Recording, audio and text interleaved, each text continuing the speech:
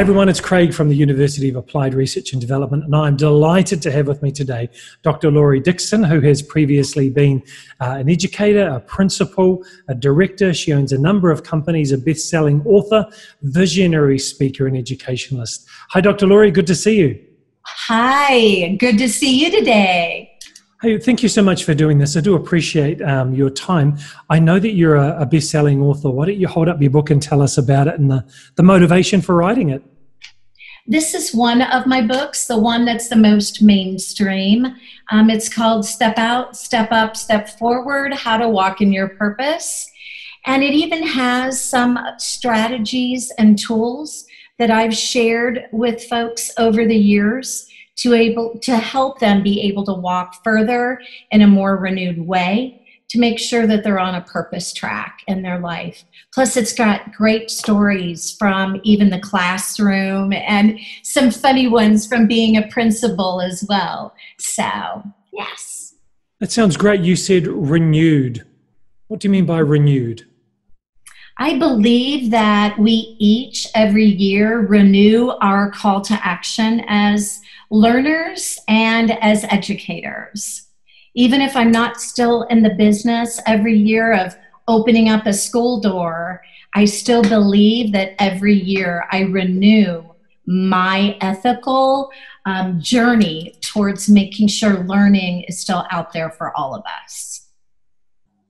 Yeah. I love that. I think as educators, we need to be lifelong learners and modeling that approach. I love that. I love that. What motivated you really to write the book and capture those stories and share it? Part of it was my own clients and the journey that I faced as well. I think I've been retired 6 different times and I keep coming back. Retiring from being in that therapeutic educational realm to then, retiring from being a principal, being a professor, those different walks of life to be able to take the next leap.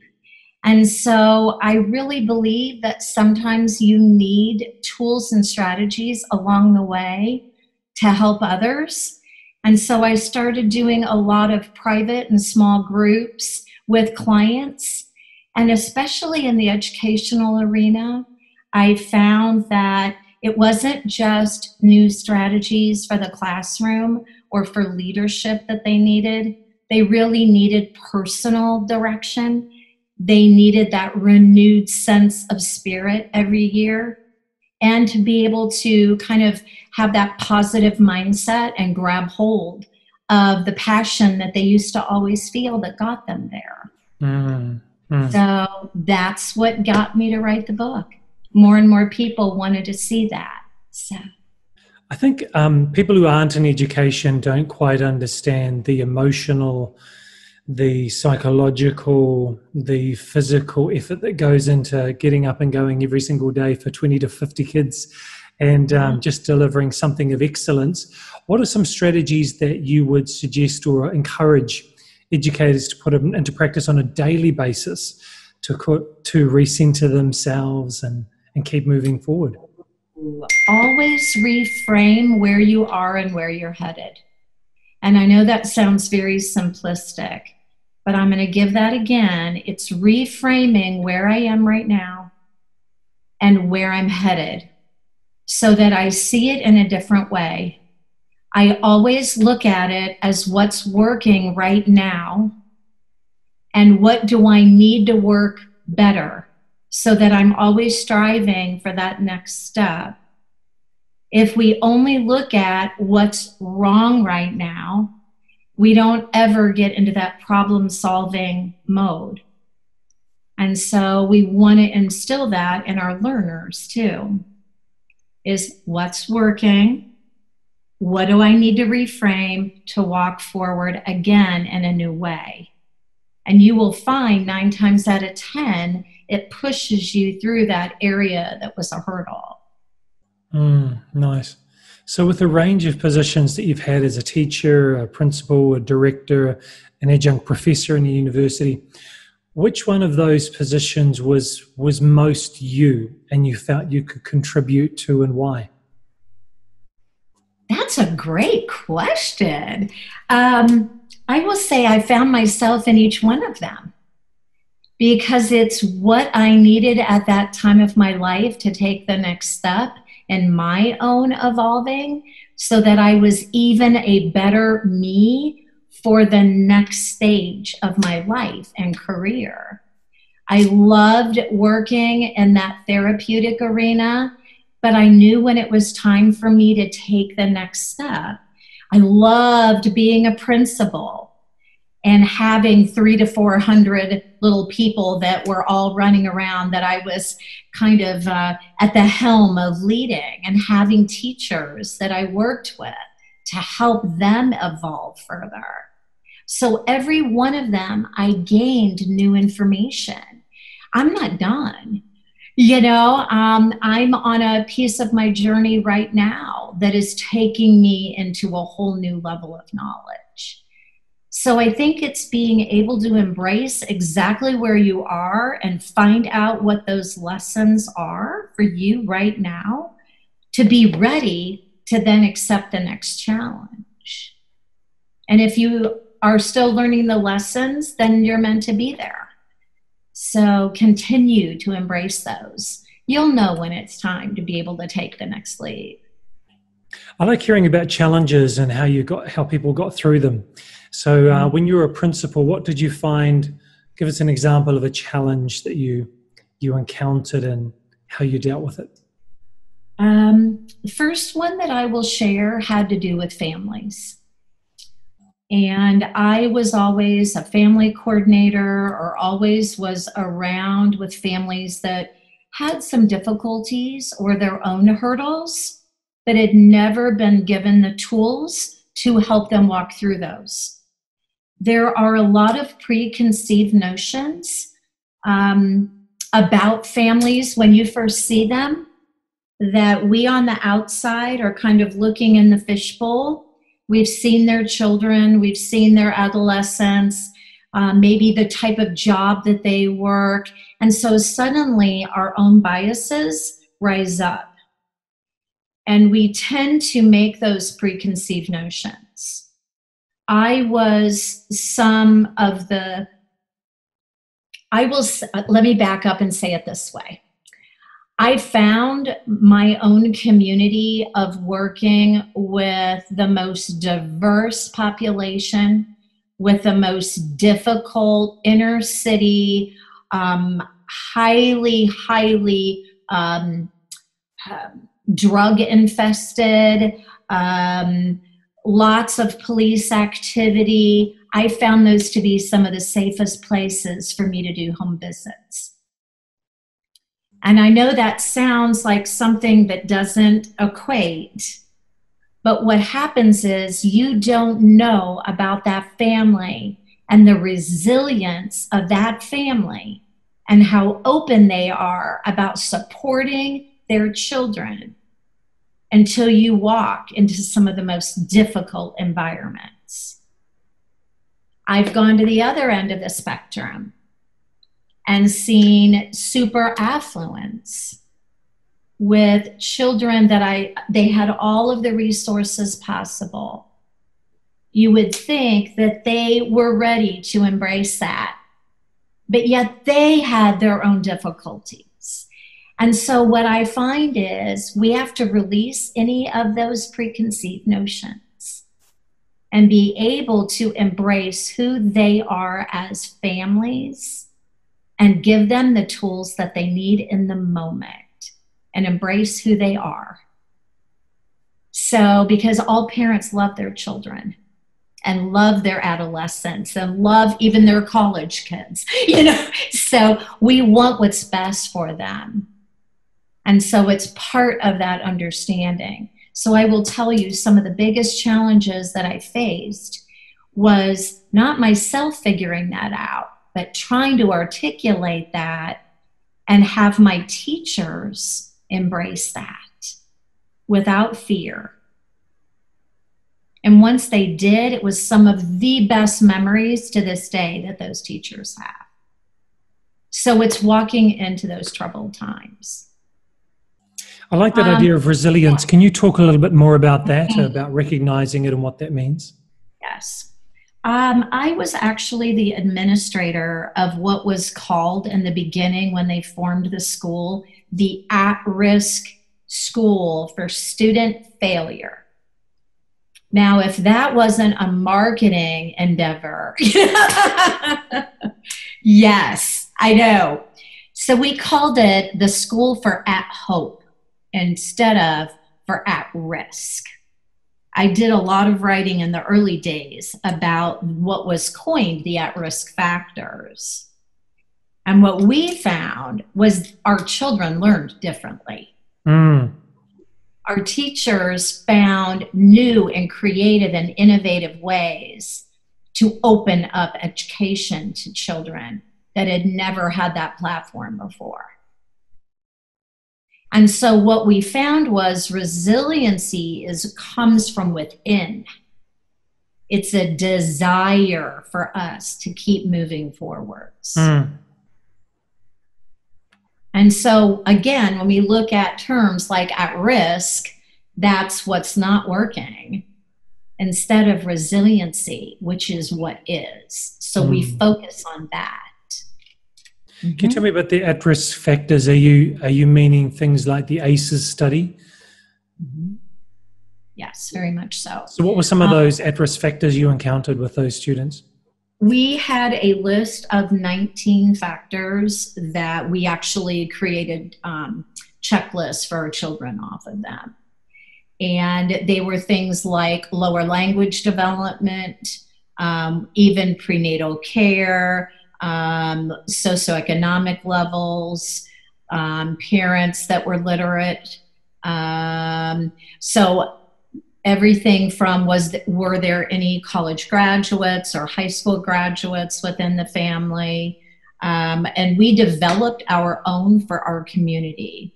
We added in a few that we wanted to be able to see, to kind of gather some data in. One of the areas that we looked predominantly in was early language development. We found there is such a huge correlation between early literacy and early academic levels with the ability to have on-target language development, language understanding as well as expressive.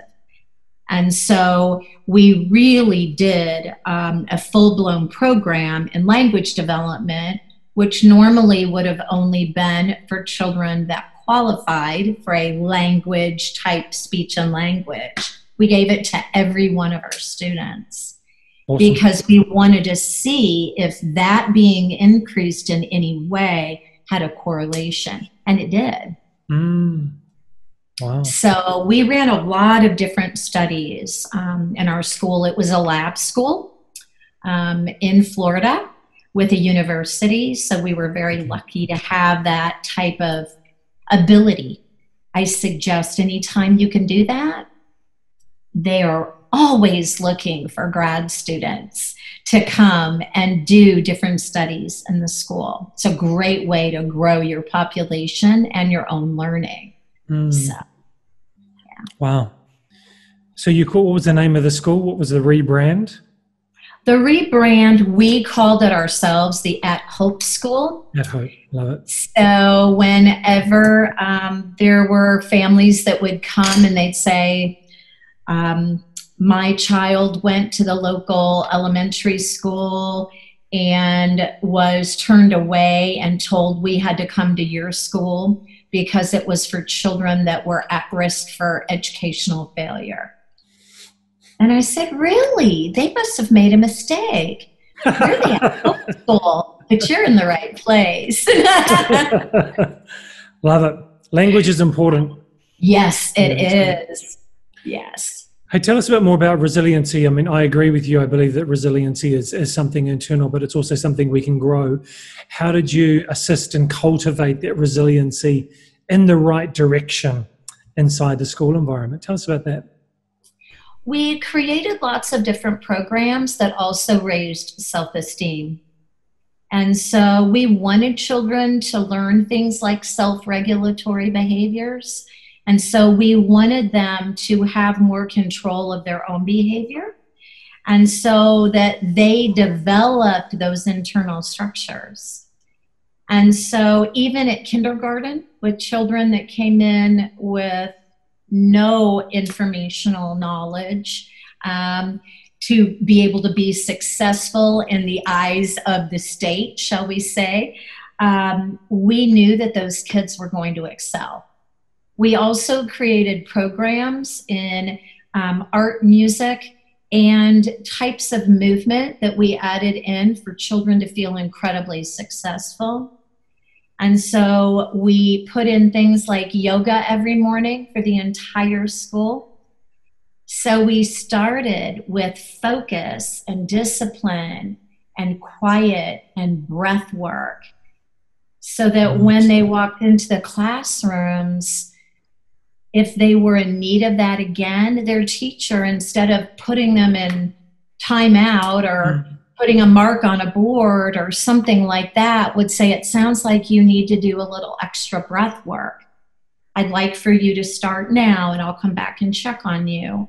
And the kid knew exactly what that meant and would took a hold of that. Fantastic. Yeah. That's awesome. So that's just one example. I love that. You created opportunities for students to succeed, art, music, all that sort of stuff, to make sure that they could express and be creative and have success. And then that strategy of starting the day calm, because we just don't know the environments that the students have come from, the chaos or the calm that they come from, but helping everyone to get to a sense of calmness and focus, and not just being able to only have that during those times, but learning the skills to do that themselves when they need to. I think that's brilliant. Is there anything else you can tell us around that? Because I think that's quite powerful for school leaders to think about and teachers to think about. Is there another strategy or tactic you put in place? Yes, one of the things that there were two, I'll give you back to back. One of them was understanding what fear looked like for each person, which sounds very different, but every one of us comes from something that elicits fear. And so understanding that in a family or in a child was very powerful for us.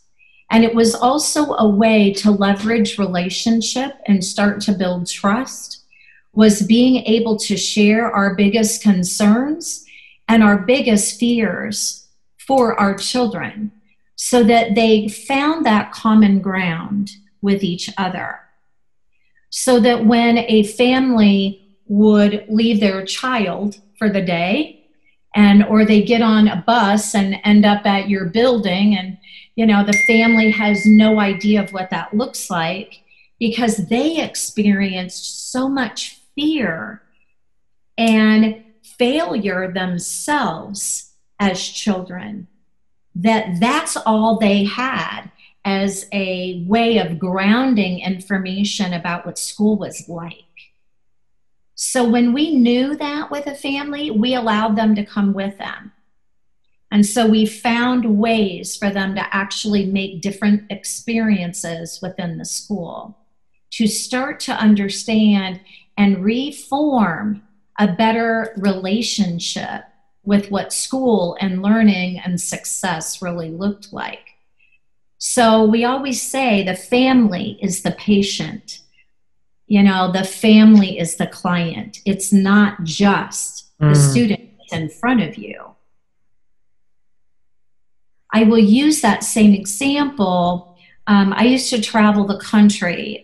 In one of the companies that I had, I designed programs that many of the different states, including some international groups, were actually working with. And so when I would go into some rather new environments for me, one of the things that I always looked at is that fear that's rising in me from not understanding or not knowing how this environment functions, so that I could ask good questions of a faculty member, or I would bring a student into that with me. So for instance, I worked in a lot of areas in New York City predominantly. in a lot of the boroughs in that area. And if you know anything about New York and New York City and some of those things, there are some very difficult schools. Most of the time we're on lockdown. And therefore, me coming in there was very new for me. So I would share that with one of the high school students. And I'd say, you know, when you walk me around today, I'm really leaning on you. This is something that you're helping me be empowered by me relying on and trusting you. And how much I appreciated that for that student. And then they would ask me questions. Well, what are environments that really concern you, or what are environments that you would never worry about? So it opened up this beautiful discussion with us, which is the number one factor and pillar is trust. So it developed that with me being in those environments. So that gives you an example of why fear is such an unusual thing to take a look at. Yeah. Dr. Laurie, in the next couple of minutes that we just have left, I'd love for you to share with our aspiring leaders and our current leaders as well, some ideas, some tips, or some experiences that they could implement to really grow themselves in preparation for leadership or the next level of leadership. What would you advise? Some career tips? Follow a mentor who is one of the people that you aspire to follow a career in. And if you don't have one of those, then reach out to several and ask them to be one. People are honored by you following their career and are always glad to bring those up underneath that are replacing us as we are no longer in that service. 2 would be to learn everything you can by listening more than speaking, and hearing what is really going on within the environments that you serve, so that you can find the things that fit. I can tell you some of my favorites, but when you're listening and hearing what's going on, then you will know what you need. The last one would probably be to never give up. And as one of my mentors many, many years ago, because I worked in such difficult therapeutic type situations, and she would say, remember, it's not you, it's the kids. And I always laughed because what you think of is, oh, it's not me that's going crazy, it's the children that are, and on some days that did apply. But I will tell you, it isn't about me in that situation. Right. The focus is always on what do I need to be creating in that environment for them to feel safe and secure as a learner. As an administrator, you just change the ripple. What do I need to do as an administrator so that my teachers, faculty, and staff feel safe and secure so that they can thrive? And if you can follow that, then you'll know where to turn when you need assistance. And I will also say you are welcome to email me with challenges. I can always send you towards the right direction with many areas that I have worked in. And so I would welcome that and offer that for any of your students that are watching. So, Dr. Laurie, thank you so much for your time. Really appreciate the career advice that you just gave and the things that you've shared. Would you please hold up your best-selling book for us one more time? So if people are interested, they can see it on Amazon and grab it. Awesome. Step out, step up, and step forward. Yes. Wonderful. Thank you, Dr. Laurie. Really appreciate your time. Thank you. And hopefully all of the aspiring leaders and teachers and admins that you're working with are gathering new tools. I know they are. So thank you for this opportunity.